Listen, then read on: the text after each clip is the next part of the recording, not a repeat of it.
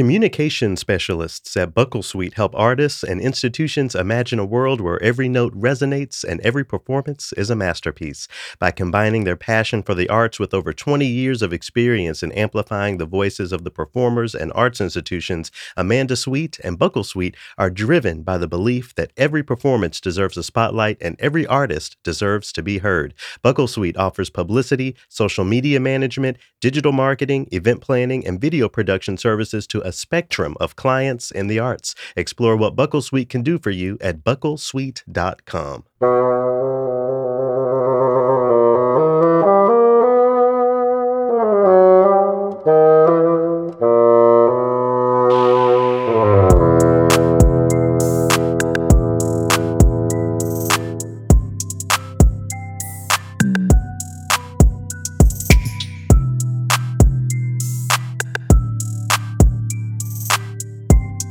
I'm Loki Karuna, and this is Triloquy. Appreciate y'all joining me here again. Shout out to the returning and long-time listeners, and shout out to those of you who are new here, or relatively new. Triloquy is a podcast built to decolonize classical music by centering dialogues and perspectives that shine a different light on how to approach and engage the genre, even all the way down to recontextualizing the use of the phrase classical music. For more information on Triloquy, to check out past opuses, and to donate to the cause, visit our website, TRILLOQUY.org.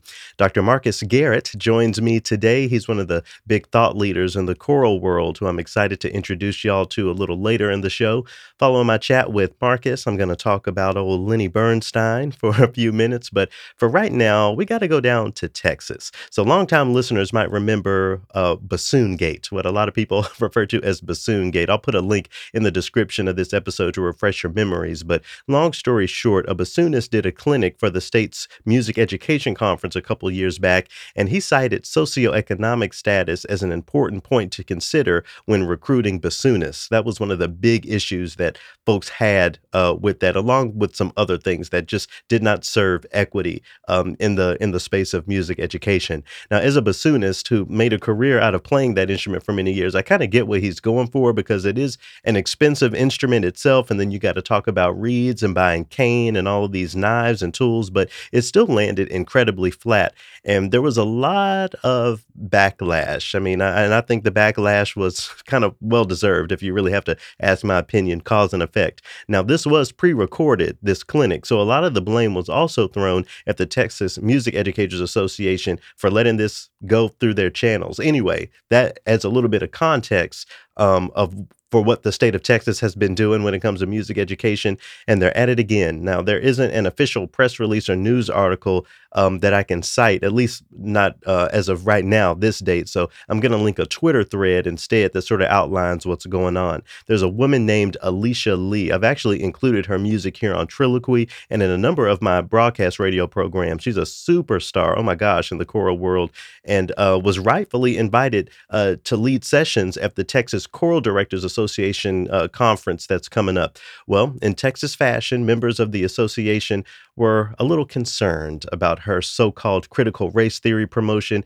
and her Black Lives Matter agenda. Now, since learning about this issue, Alicia Lee herself posted a message to her Instagram that I thought it would be good for us to take a listen to together here. 2024. And I got to tell you that as a daughter, earlier this week, the Texas Choral Directors Association posted a vague message that there were concerns about me conducting in Texas in 2024. And I got to tell you that as a daughter of Texas, I was born there. I find it incredibly scary and dangerous for TCDA to post a cryptic message that has led to people imagining a great mystery about what behaviors I may have engaged in that are concerning. And it's called into question who I am as a person and my reputation. So I'm sharing the concerns as they were shared with me by TCDA directly in a series of letters from members. The concern was that my national work for years to advance anti-racism in arts communities with students and teachers by the thousands, that work and me have no place in Texas. And I'm proud of my work, and I stand by it because I know that the work that I've done has equipped students and educators and teaching artists all across the country to dismantle oppressive systems and traditions in classrooms and schools, and to embrace equity and inclusion and creativity. The concerns, as they were shared with me, were concerns that my work, that my research, that my presentations align with critical race theory, that they uplift the Black Lives Matter movement and intersectionality. And of course they do. There were concerns that my work and lived experience has no place in Texas, has no place with students and families there, has no place in any district in Texas. The concerns had turned to action, and folks were organizing, calling, petitioning to have me removed as the conductor for TCDA's All-State Choir in 2024. And so my heart, too, has been heavy. In removing my name for consideration to continue with TCDA this season, I missed the opportunity to meet and engage with new young artists in Texas and to make beautiful music with them. However, I go where I am welcomed, wanted, and celebrated. I go where folks are ready to have exciting conversations about inclusion, diversity, equity, racial justice, Black liberation, and more. I had a great phone call with TCDA's executive committee where they apologized for their colleagues and understood my decision to step back. And this communication and their silence since publishing it has been a surprise. And it is not okay. For these concerns and the cryptic communications from TCDA to leave me being questioned about my integrity, about my work with young people, about my education level, is not okay. And for folks to remain silent when a little truth-telling will do is not okay. You're asking, well, what could I do? This is that moment. If you stood up in 2020 and had a black square that said Black Lives Matter, these are the moments. Protect Black women. Don't allow institutions that we love and cherish and respect in our choral community to cast a shadow on people like me who've been doing this work on behalf of the beloved community that we all are hoping to build as a part of our choral community. When we speak up, believe us, and speak out and support us, and don't allow us to be thrown away in silence. Whew. So I'll let y'all form whatever opinions y'all want to there. But what I think is important to know is that only some of us go through things like this. It's become a core part of my consciousness to understand that our musical infrastructures are built in a way that make it possible for some people to experience little to no dissonance or challenge in their careers and in their trajectories, while others of us are all but thrown away as Alicia said there, and this is personal for me. Musical America recently released their top 30 professionals for the year. And when I look at some of the faces on that list, I can't help but to think about what must be behind that being affable or respectable enough in the eyes of our systems to be lauded in that way, and what is actually behind the scenes and the people that are being oppressed and the heads that are being stepped on for the sake of these institutions to put up the people that they think are the best or the most appropriate or whatever. And that goes for people of all genders and all shades. Because of the reputation that I've built for myself as a decolonial musical professional, at least someone who's working toward decolonization, there are certain rooms and certain people that I just don't get to engage anymore. And I have seen that shift over the course of my career. But maybe you get to engage some of those spaces. If you aren't going to bat and doing something with your platform or, in line with your institution to support Alicia Lee in this moment, you're a part of the problem. And there's really no nuance and no gray area there as far as I'm concerned. If you're listening to this, you now know what's going on with her and what's happening in the state of Texas when it comes to music education. And she needs your support. Stand in solidarity with equity and make sure that your institution or even you as an individual is publicly seen as being in complete opposition to what the Texas Choral Directors Association has done. I'll also link that video that we just listened to in case you like some more information. But this is a really serious issue, and there's no playing on the sidelines with this. You're either with progress or you're against it. TCDA is against progress. Alicia Lee is for progress. I'm for progress. Choose which side you're going to be on. And I know that, this whole picking sides thing is how we get into a lot of trouble, but this is an area where I think there is some objective right and wrong that needs to be engaged. So I hope that you'll do what you can to be a part of this conversation, be a part of this movement in supporting Alicia Lee. All right. And with that, I think we'll transition here into my chat with Dr. Marques Garrett. So Marques teaches in Texas himself. He's associate professor of choral studies at the University of North Texas. And he's been in the spotlight a lot when it comes to not just choral music, but Black choral music specifically. So he and I chat about his life, his trajectory, his thoughts and views on how Black choral music can be engaged correctly, and lots more.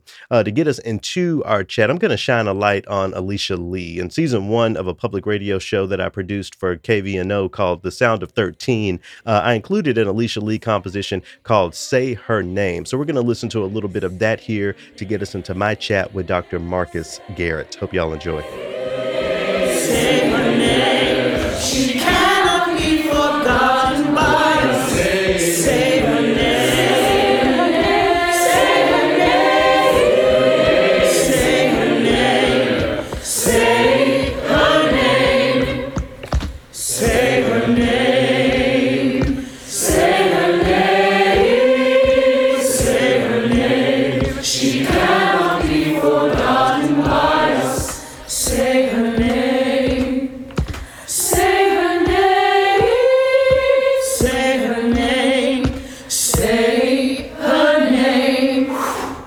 Choral music is super important because it for all intents and purposes, is really where all of this started.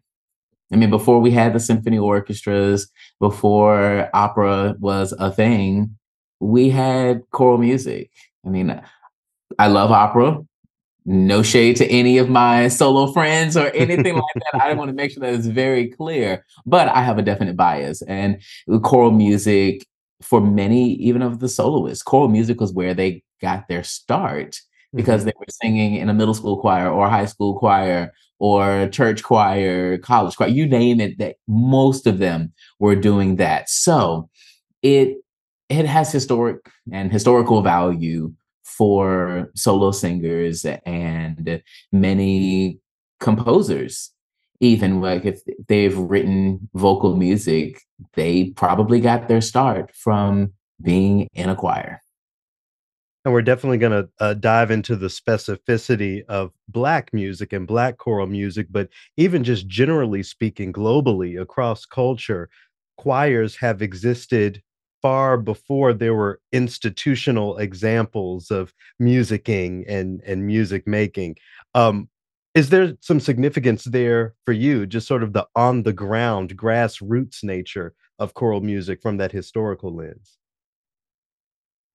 I wouldn't say necessarily for myself, except for the fact that once I got to actually sing in what I would call a real choir, then there was something special for me. I enjoyed my time in churches singing in like praise teams. I did enjoy that. And the first church that I remember us being a part of, we did, we only had praise teams, no choirs and that kind of stuff. So I didn't really know what choral music or really what a choir was until later. And I wonder, I want to pull on a thread that you just exposed, real choir. I wonder if you'll talk a little bit about what you mean by that. I guess I probably shouldn't have said that, but um, I guess there might have been some people who would have considered some of the experiences, some of the music making experiences from my childhood as being a choir. And I mean, a choir is just is a group of multiple people.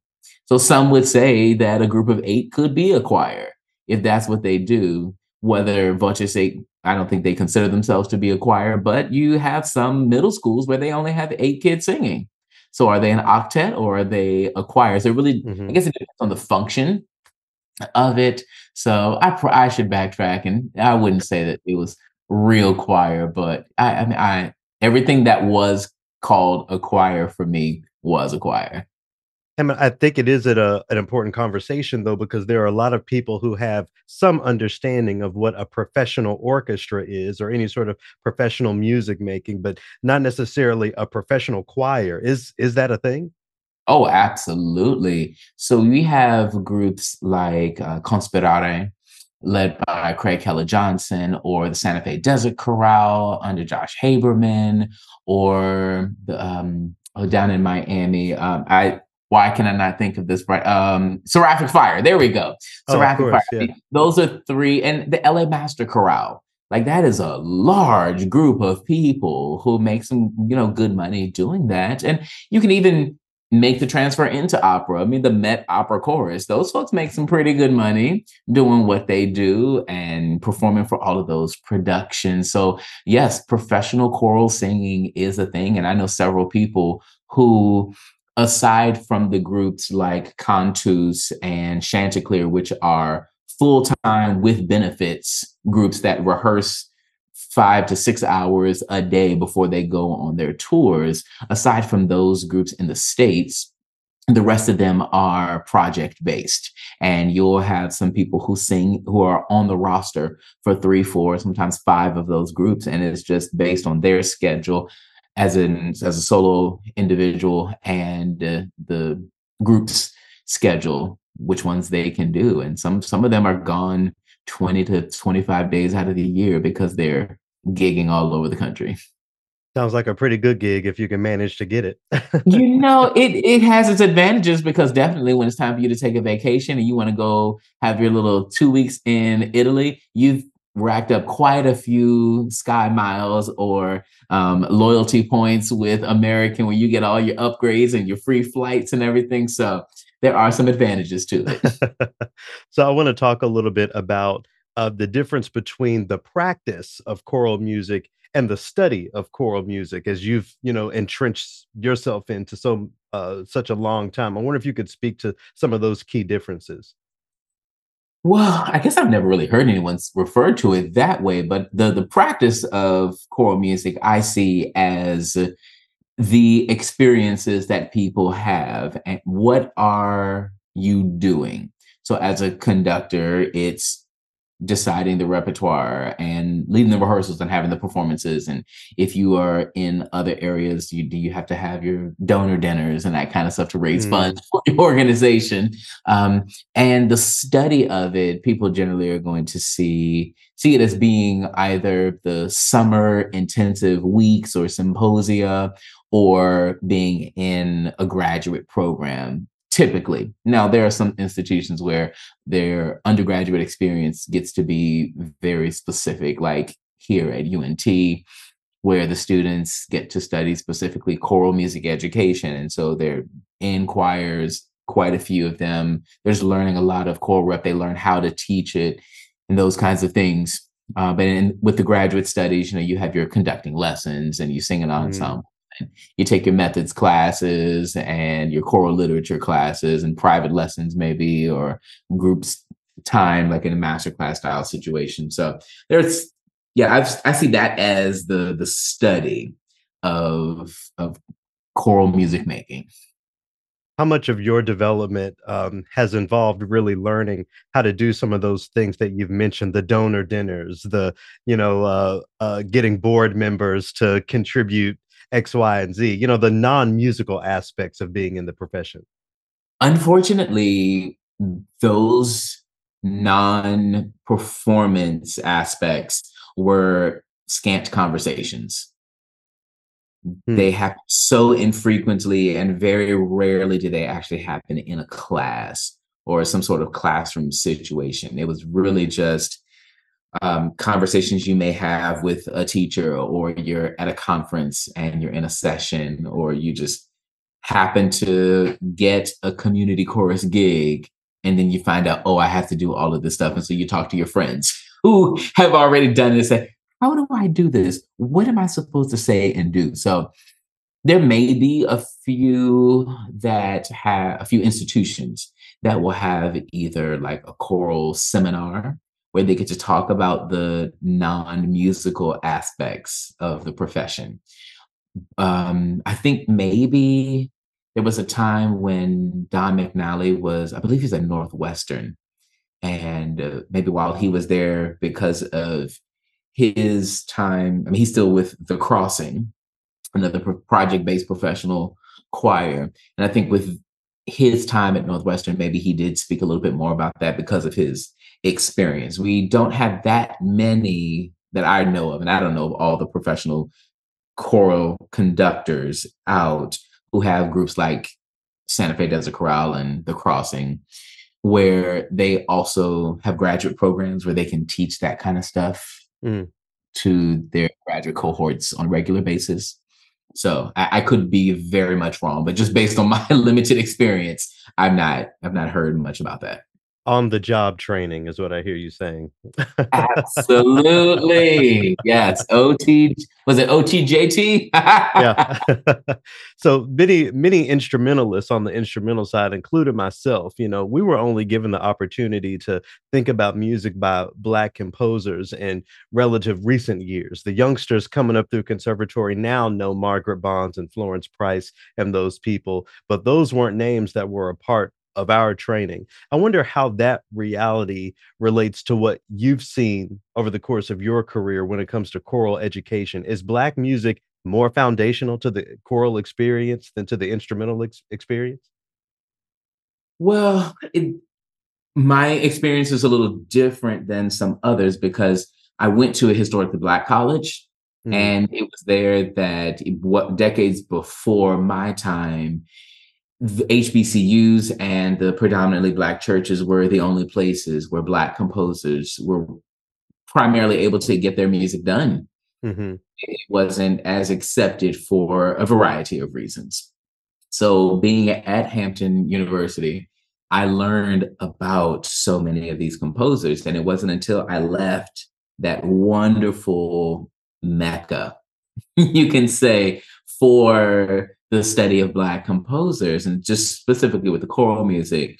I left there and then went to an institution that did not have as many people that looked like me.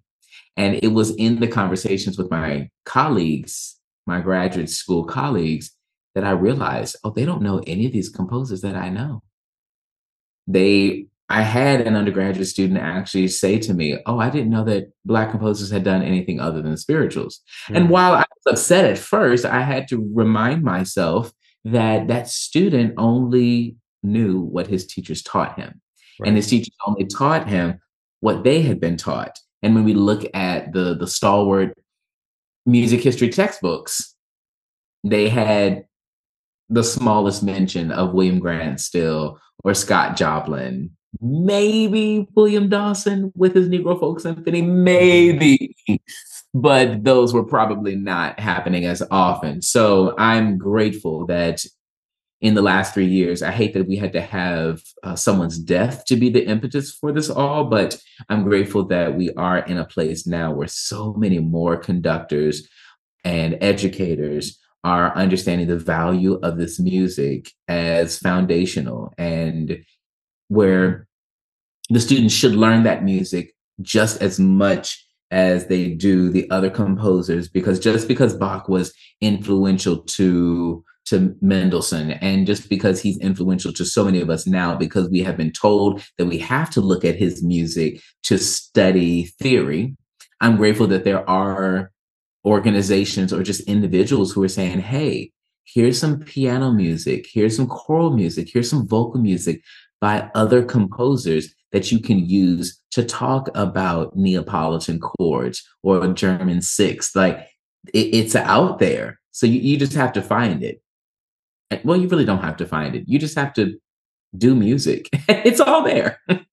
You remind me, you know, my I did music education for my bachelor's before going into bassoon performance, and I remember for my licensure exam there was a listening portion, and I had to do the Roman numeral analysis of a Gloria Estefan song, and of course I could do it, but I guess I had never added one and one together in that way to realize that this is learning that can happen outside of the tradition that has been codified for so long.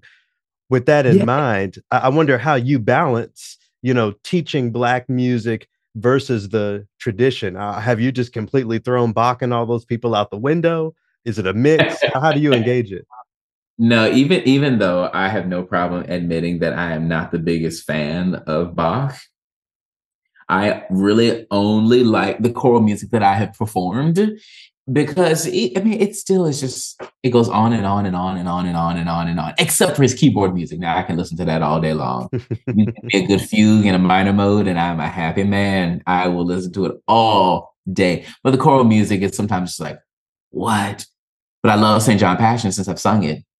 Mhm. I love Lovich den Herrn because I've sung it and have conducted and am teaching Jesu meine Freude right now. So no, I don't get rid of that stuff. I mean, I spent 2.5 days maybe talking about Bach's motets in my choral literature classes at the University of Nebraska Lincoln. But I was intentional from the moment I got that job to be sure that I talked about the others. And I always told my students, you're going to get quite a few more Black composers from me than you will from other people. And it'll mean that I will have to not talk about some other groups of people. But that's because if I'm going to tell people that this is my research area, I have to also put it into my teaching. So I mean, nobody got upset by it. They were grateful that they were able to learn for 3.5 weeks on spirituals, because they were like, I never even got a day on spirituals. It was just what I learned in choir and that kind of stuff. So I've been intentional about just integrating it. So now with my private conducting lessons, now that I'm at UNT, one of the pieces I did was by Leslie Adams that I assigned to 2 students. And one student said, we should do this piece with all of these meter changes instead of Britain's Rejoice in the Lamb. Mhm. I Hmm. was like, I'm not complaining about that revelation. Now, whether they are just trying to do it to get a good grade or not is irrelevant. They said it, so that's all that matters. No, he didn't say it for that reason. It's good music and it is a challenge. So I'm grateful that I'm just able to integrate it without having to necessarily talk about it. Like Yep. there were very few of the pieces, the composers whose music I assigned to my students in lessons where I specifically had to say, this is a Black composer. I mean, they did their own work and they realized stuff. So sometimes we would have conversations about how their lived experiences influenced it. But other times I was like, I don't think their lived experience as a Black person had anything to do with this anthem. It's just an anthem that sounds like something Daniel Pinkham could have written. Sure. You know, and that conversation is interesting because one of the things that I engage a lot in the world of radio is the use of the word Negro when we're talking about Mm. spirituals. You know, should the question is always, well, can I just say spirituals? Do I have to say Negro spirituals? I'm a little uncomfortable with that word Negro. What's your take on that question? Again, considering what you've said about sometimes it's just music, sometimes it's lived experience that is showcased through the music. What do we do with this phrase Negro spirituals? I understand why it's uncomfortable or how it can be uncomfortable for certain people. And I have a couple friends who identify as Black, just like me, and they don't like that term because they say that it's old. My bias is that it's an historic term or an historical term. I don't know which is the correct word, but it doesn't matter. It is a term that has survived history and has historical value. And in some respects, it using that older term can force people to think backward. Mhm. I choose that term because it was used prominently during a specific time. And I think about how, while there are some people who are uncomfortable with it now, during the first part of the 20th century, like it was actually, I've read that it was offensive for some people felt that it was offensive to be called Black. Negro was a term of pride for Mhm. them. So reading so many things written by R. Nathaniel Dett or John Work, you see, or any of the John Works, I guess I should say, you will see that they always use the term Negro. So I use it to pay homage to the ones who collected the music, the ones who wrote about the music, which helps inform how I create it. I'm not a fan of the term African American spiritual because they were not African Americans. Hmm. I said they were not considered Americans. They weren't even considered people. They were property. So if they were not African Americans or they weren't Americans, that means they weren't citizens. If they weren't citizens, then we can't add the descriptor African to it. I don't think we can retroactively grant citizenship. That's just my take on it. And I choose not to say spiritual by itself a good number of times. There are times when I just want to say very quickly spirituals and people understand. But at least once I'm going to say Negro spirituals because there are other types of spirituals. I do know that there are like Appalachian spirituals, there are West Indian spirituals, there are white spirituals. I've seen one or two scores. I didn't keep them. I didn't really care, but I did see it. And I'm not saying it's bad music. I'm just like, Sure. I just never do that. I'm going to do the Negro spirituals because that's what I love so much. And so the term spirituals can technically, it does include all of those different subgenres of spirituals. But we know that most people, when they hear the term spirituals, they're thinking of Negro spirituals, and it is quicker to say that. Yeah, it's funny. In preparation, I'm seeing the Malcolm X opera at the Met here in a few days. So I've been reading the autobiography of Malcolm X, and just engaging that word Negro in his context has been interesting. And then I'm sitting here in front of you wearing a bow tie, so there are other things that I'm thinking about, but that are unrelated. I love it. But when you talk about people who think that word Negro is an old word that should remain in the past, I can't help but to think about Burleigh, Harry Thacker Burleigh, when he was really trying to maintain the spiritual, and there were so many Black people trying to keep the music itself in the past, considering it slave music. Is this thinking that's been completely eliminated? Are there examples of that sort of thinking still existing today? I wonder what your experiences there are. Well, when it comes to Burleigh, I also think about R. Nathaniel Dett, who I said he wrote a lot about Black music, specifically Black folk music. And he called it Negro folk music because that was the term that they used back then. And he talked about, and I mention him because he's my favorite composer.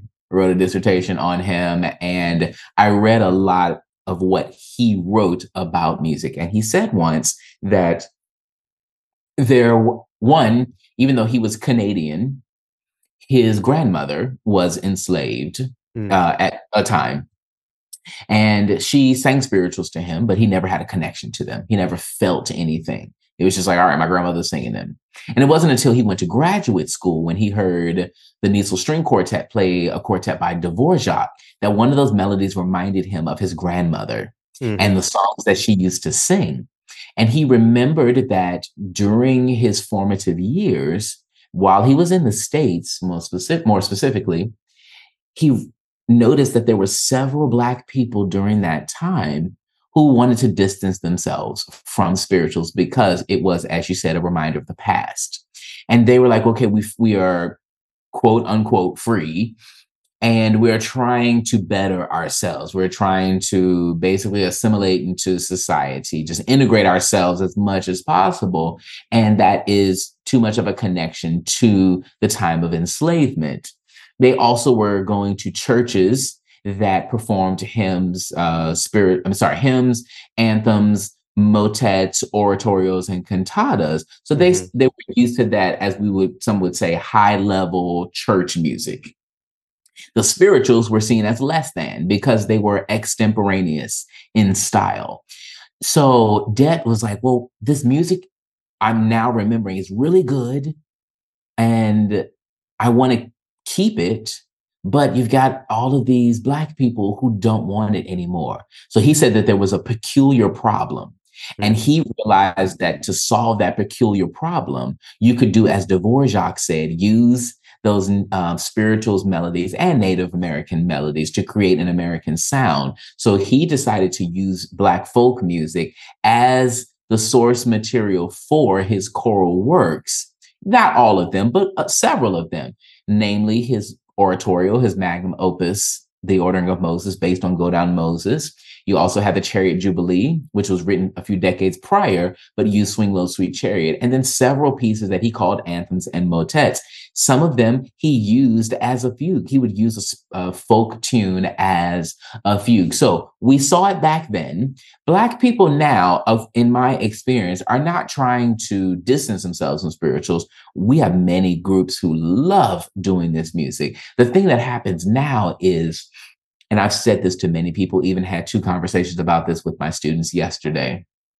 What we have now is a growing number of non-Black choral musicians who, in their most inclusive heart and spirit, they say, well, I don't think that non-Black people should be singing it because it's not our music. And it's like, oh, dear Lord. Okay. I understand where you're going, and I'm grateful that you are thinking about other people and you don't want to offend, and you understand the history of race relations in this country. But there are times when, and I say this with all the love in the world, there are some times when liberal white people create problems that don't exist for other people. And I'm like, you are getting upset for people when they're not even upset.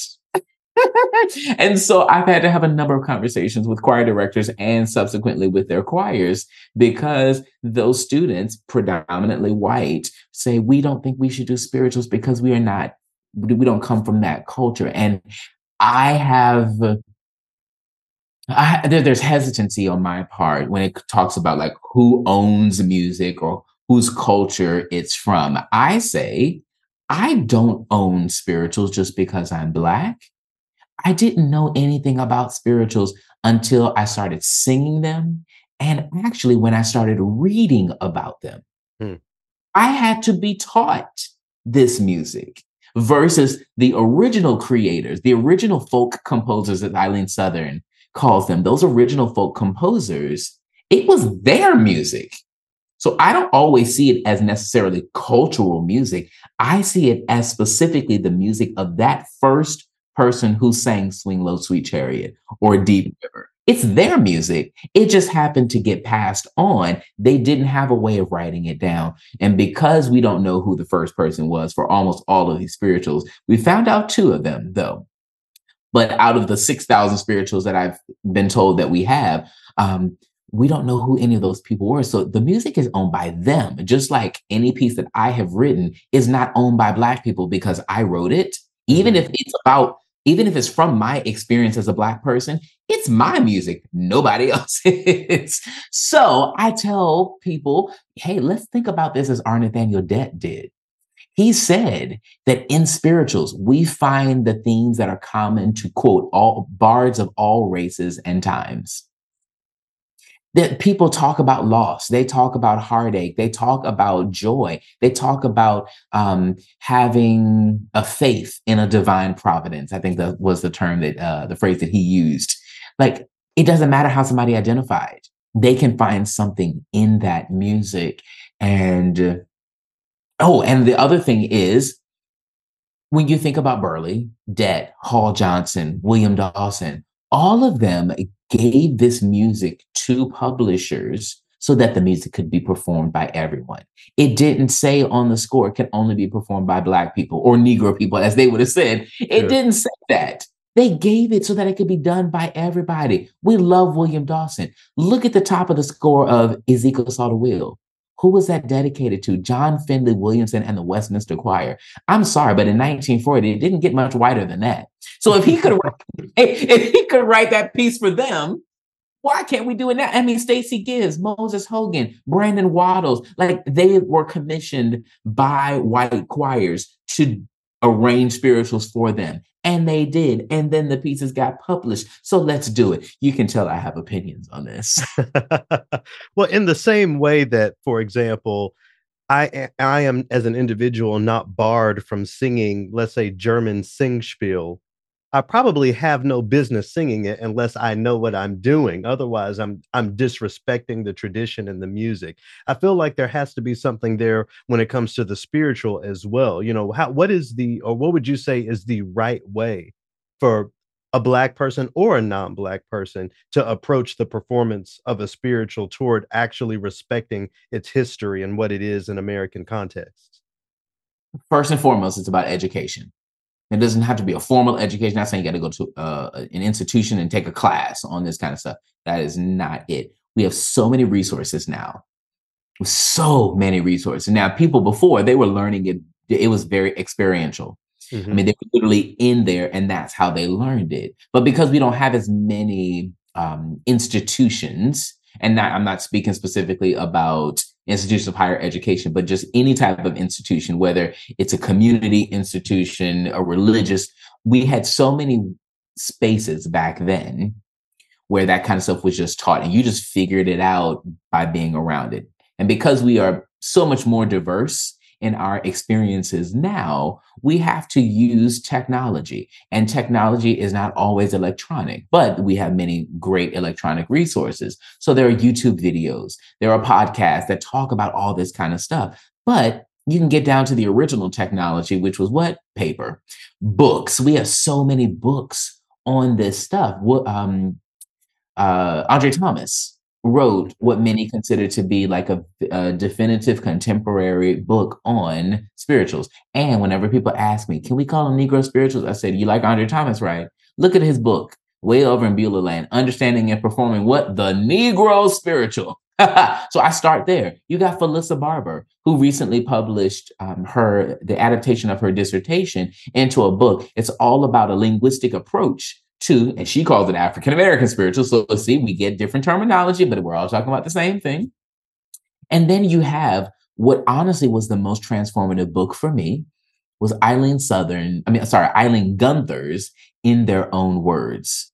Slave Life and the Power of Spirituals, I think is the subtitle. And this is written by what? A white woman. And I tell people all the time, I learn more about how I can interpret spirituals by reading a book by a white woman. Now, granted, she just took the slave narratives and she has all these block quotes so that we can actually hear literally in their own words what their experience was, because it was that experience that birthed this music that we appreciate and value and love so much. So you just have to go out and learn. You read, you look at videos, you listen to recordings. So the Tuskegee Institute Choir was conducted by William Dawson, performing a lot of his music, but also music of other Black composers. Listen to how they were singing. Go listen to the Hall Johnson Chorale sing. Listen to old recordings of the Hampton Choir or even the Fisk Quartet from 1901, I think it was 1908 to 1910. I remember 15, almost 20 years ago, buying CDs. Do we remember what those are? But I bought 3 CDs of the Fisk Quartet, singing only, I think, mostly spiritual, but maybe some work songs. That is a different way of internalizing and interpretation. And then more contemporarily, I think I tell everybody, if you're going to do a Moses Hogan spiritual, the first thing you need to do after buying the music for every member in your choir, you then need to go listen to Moses Hogan's recording. He recorded his music so people could know how to do his music. I fully believe that if Bach were alive now, he would have recorded everything that he had done so that people knew how he wanted it. But back then they had treatises, so everybody wrote about how you're supposed to do stuff. But our treatises now are what? Albums. Yep. And I think, there's so much that we can talk about when it comes to what spirituals and that tradition gave birth to. But I also think it's important to make sure that we're making those delineations so that we aren't mistaking a blues tune for a spiritual or a gospel tune for a spiritual. What's your approach to engaging that conversation, helping people understand that, I don't know, Never Would Have Made It is not a spiritual, even though there are connections to the spiritual that you can make with that type of music? Yes. So first thing I tell people is that spirituals, and I just say this unashamedly, spirituals are the grandfather, grandmother, grandparent. Let's say that the grandparent of all Black American music.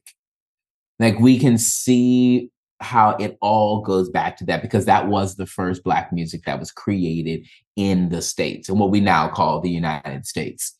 So I start there. And like when it comes to gospel music, I talk about how I learned this from Raymond Wise in his dissertation that was tracing the history of gospel music from 1900 to 2000.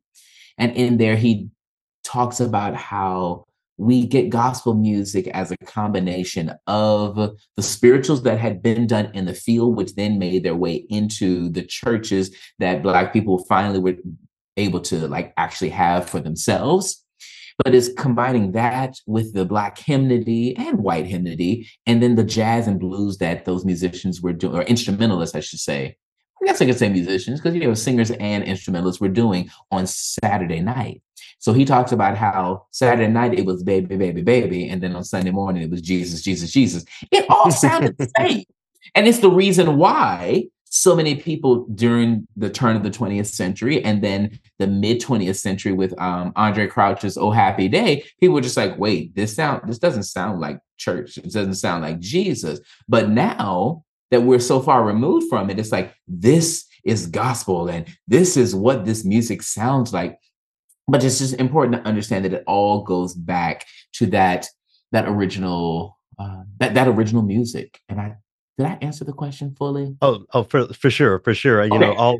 all of the idiomatic sounds of Black music and Black experiences. That's my segue into asking you about your work with non-idiomatic choral music of Black composers. I wonder if you can talk a little bit about that and what your findings have been. So my findings are not anything big or transformative. The reason why people now talk about non-idiomatic choral music of Black composers, and I'm grateful that they do, because like you said earlier, we are many educators are changing what we consider to be the canon. We're changing what we discuss in our theory classes and music history classes and choral lit and in our ensembles. And I'm grateful for it all.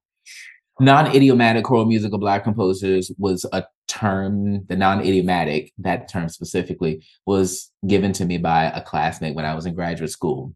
Because I get to Florida State, he asked me in a car, like he asked many people when he first meets them, who are your three favorite composers? And I think, I know I mentioned Art Nathaniel Dett, and I can't remember, I may have mentioned Undine Smith Moore and Handel. And he was like, oh, so interesting that you would have two Black composers. And I mean, and he knew who those composers were, thankfully, but he will tell you that he knew then, and this was like within probably 2 weeks of us meeting. He was like, I knew then that Marques he loves Black composers. And everything, I was talking so much about Black composers when I was working on my doctorate, so much so that my teacher said, what if I tell you that you can't study a Black composer for a year? I was like, well, I just wouldn't do it while I'm in school, but you can't control what I do when I go home. Mhm.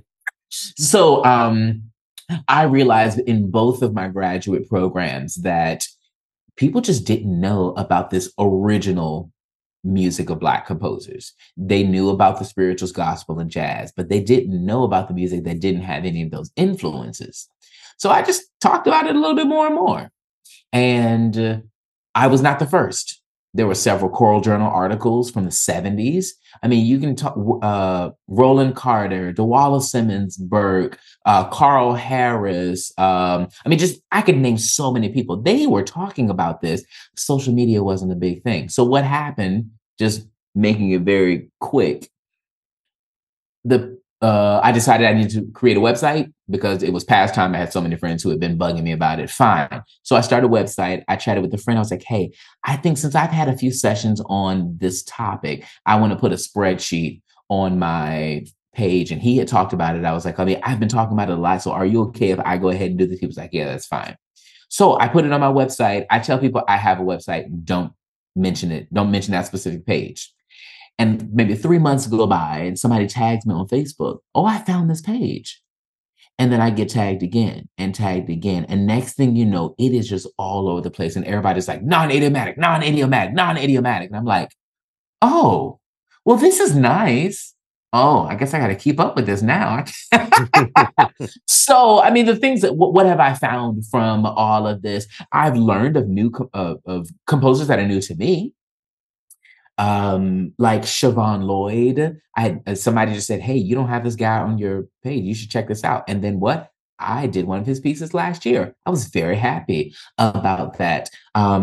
I was then able to like talk to, because people had seen my name, I can then like contact this publisher and say, hey, is there any way I can like just take a look at this piece that nobody has done? And they're like, yeah, here you go. And I'm like, oh, it's great. They let me perform it, let me make additions of this music. It then gets re-promoted. Or other publishers are like, is there anything in our catalog that we should bring back? And I'm like, yes, here's a piece, here's a piece, here's a piece.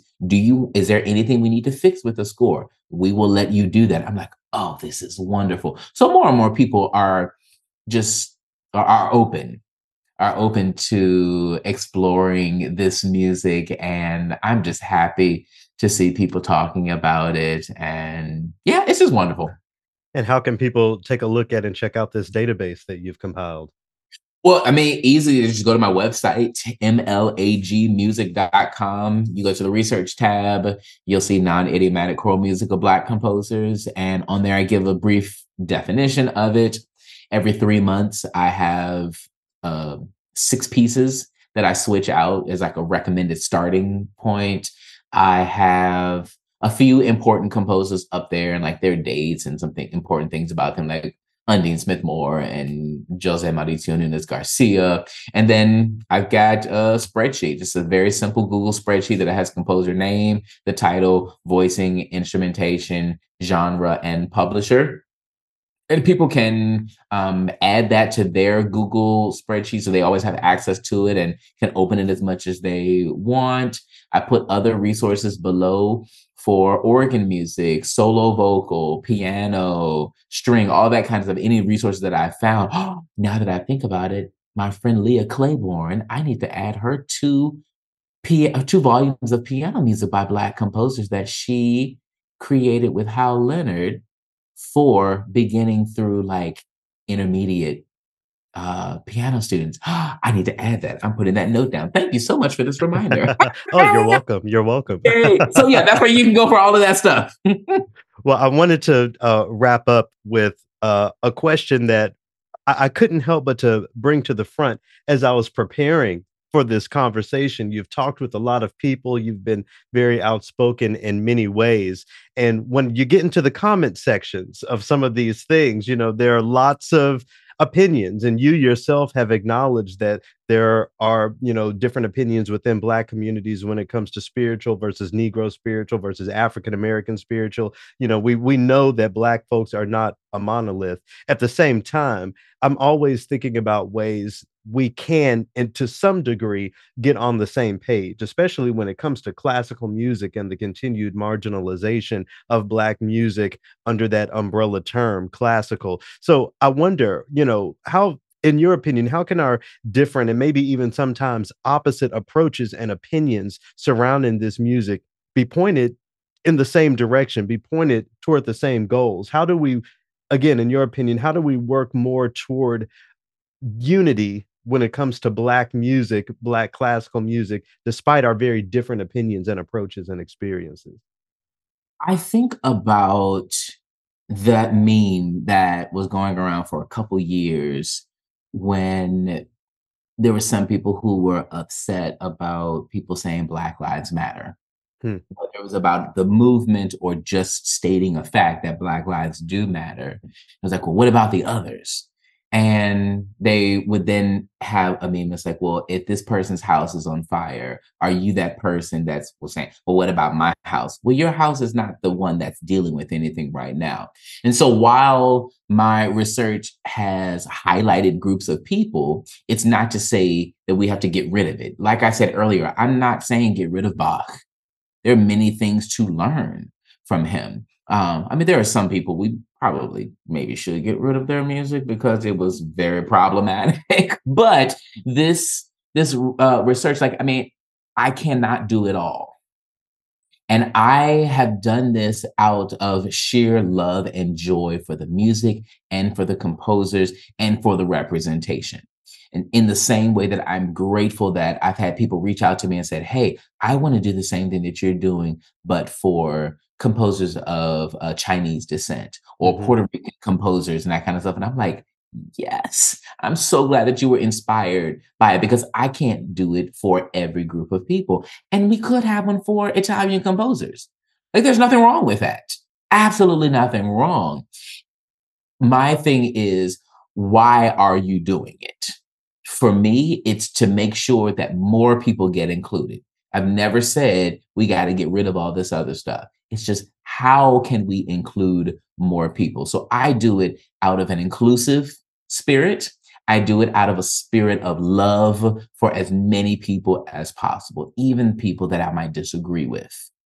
So there are many folks, and yeah, even early on, I saw several comments saying that this was polarizing. And this was coming from people who identified the same way I do. They were just like, why are we talking about it this way? And I'm like, well, nobody was talking about it before. Mm. Like, it wasn't being discussed at all. So instead of trying to tear people down, how can we build everybody up? My colleague Jessica Napolis tells all of the choral music ed students at the beginning of the academic year, and it's mostly to the first year students because they're just getting here, but the rest of the students have heard this before, but it's a nice reminder. I think it was JFK who says, what, a rising tide lifts all ships or something to that Mhm. effect.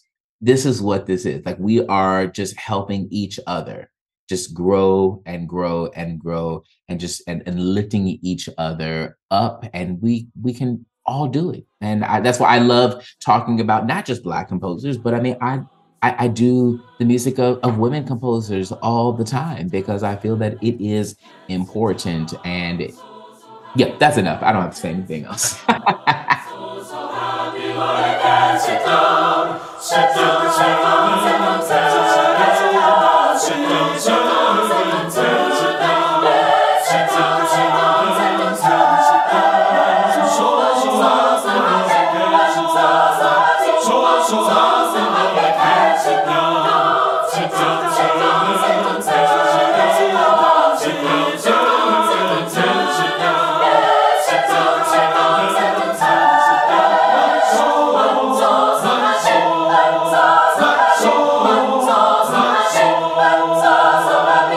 My soul so happy, Lord, I can't sit down. So happy I can sit down. That's a spiritual called Sit Down, Servant, arranged by Dr. Marcus Garrett. Huge shout out to him, and thanks to him for joining me here on Triloquy. Be sure to check out his work and his other interviews if you're interested in what's going on in the world of Black choral music and choral music overall. Really enjoyed that chat and hope you did as well. Okay, so yesterday I posted on my social media that I had received some Bernstein tea. Well, with this new movie out in the theaters right now about his life, there's a lot coming to the top that highlights the fact that he wasn't the best person, and the people who were on the ground with him are coming out of the woodwork to let us all know that the image you may see in this movie is not who the real man was. So I went back and forth in deciding whether or not I would share what I had learned about this man. And in the spirit of Bodhisattva, never disparaging, Nam Myoho Renge Kyo, I'm not going to give all the juicy details, but because at the end of the day, that doesn't really serve anyone. But what I will say is that someone reached out to me again who met him on multiple occasions, and they don't have a lot of nice things to say about him. This person told me stories about how he was extremely rude to people who he didn't see as someone who could help him expand his career. I was told stories about him calling young conductors who he considered quote unquote cheap, those sorts of inappropriate things, and even that there were some sexual abuses that at this point are basically lost to history and only shared among folks who have had the firsthand experience with this man. Now, all that being said, the story that I think is important to tell is this one. So the person who reached out to me, again, on one of the occasions where he had some Bernstein interactions, this person was jogging in Central Park once upon a time and heard an orchestra rehearsing. So he ran over to see what was going on, and he told me that it was Bernstein on the podium with the New York Philharmonic preparing for some sort of outdoor concert that they were throwing. Now, according to the person who was telling me this, it was obvious to him that the orchestra had no respect for Leonard Bernstein whatsoever. They were talking in between the music, not paying him any attention when he was up there waving his arms. It was described to me as if Bernstein were on the podium with middle schoolers. I mean, the orchestra simply had no respect for him whatsoever. Now, does this mean that the New York Phil was being unprofessional? Maybe. I'm sure there's some folks who would argue that, but what it also means is that one of the most famous orchestras in the world didn't have the time of day for one of the most famous conductors in the world because of the way he treated people. As music professionals, I think we often get caught in the trap of only considering what the media says about us as important or meaningful, and even worse, only considering what the institutions that live within the status quo say about us as truth or something useful. If someone on the ground has a complaint, that doesn't matter because they don't have all of the proper information and all sorts of, gaslighting stuff that's all often thrown at folks. I've dealt with this a lot personally, seeing people get a light shined on them who have personally wronged me and not being able to say anything because I'd be seen as jealous or a hater or whatever word you want to use. What I'm, beginning to really learn is that impact is relative in this world, certainly in the world of music, and positive reviews can be bought. That's just the fact of the matter. Pay attention to who's backing you up and pay attention to the other people or other institutions that they back up. Maybe y'all remember the article by Heather McDonald where she's talking about how wokeness, quote unquote, is killing classical music. I'll link it in the description here just in case. There were those of us who were seen by the writer of that article as part of the problem. We're too woke and we're killing classical music. And then there were others of us, and by us, I mean Black folks, who were used as examples of why racism isn't actually a thing in the arts. Now, if your work and legacy is being platformed as good or progressive by people who clearly have a problem with real progress, you're a part of their team. Whoever the Texas Choral Directors Association decides to go with because Alicia Lee is out of the running, they need to understand that they're seen as one of the quote unquote good ones by an institution that hates critical Black thought at the end of the day. If you dig into the pages of history, you'll learn things about Bernstein that no music educator or textbook is going to teach you, but the people knew who he was. And that's the point that I really want to lay out. Do the people know who you are? Is the legacy or impact that you're working toward acceptable and respectable to folks on the ground, or only to those with the positionality to maintain the status quo, the executive directors, the famous musicians and soloists, all the big funders, all of those folks? In this world, we are all oppressed and oppressor, depending on the circumstances. But at the end of the day, there are systems of real radical change, and then there are systems that make allegations, statements, and promises that keep us where we are today. Who's backing you up? That's the question that I would love to leave you with. Thanks again for tuning in. It's an honor to be backed by you, the real people, and I'll talk to y'all again next week. Cheers.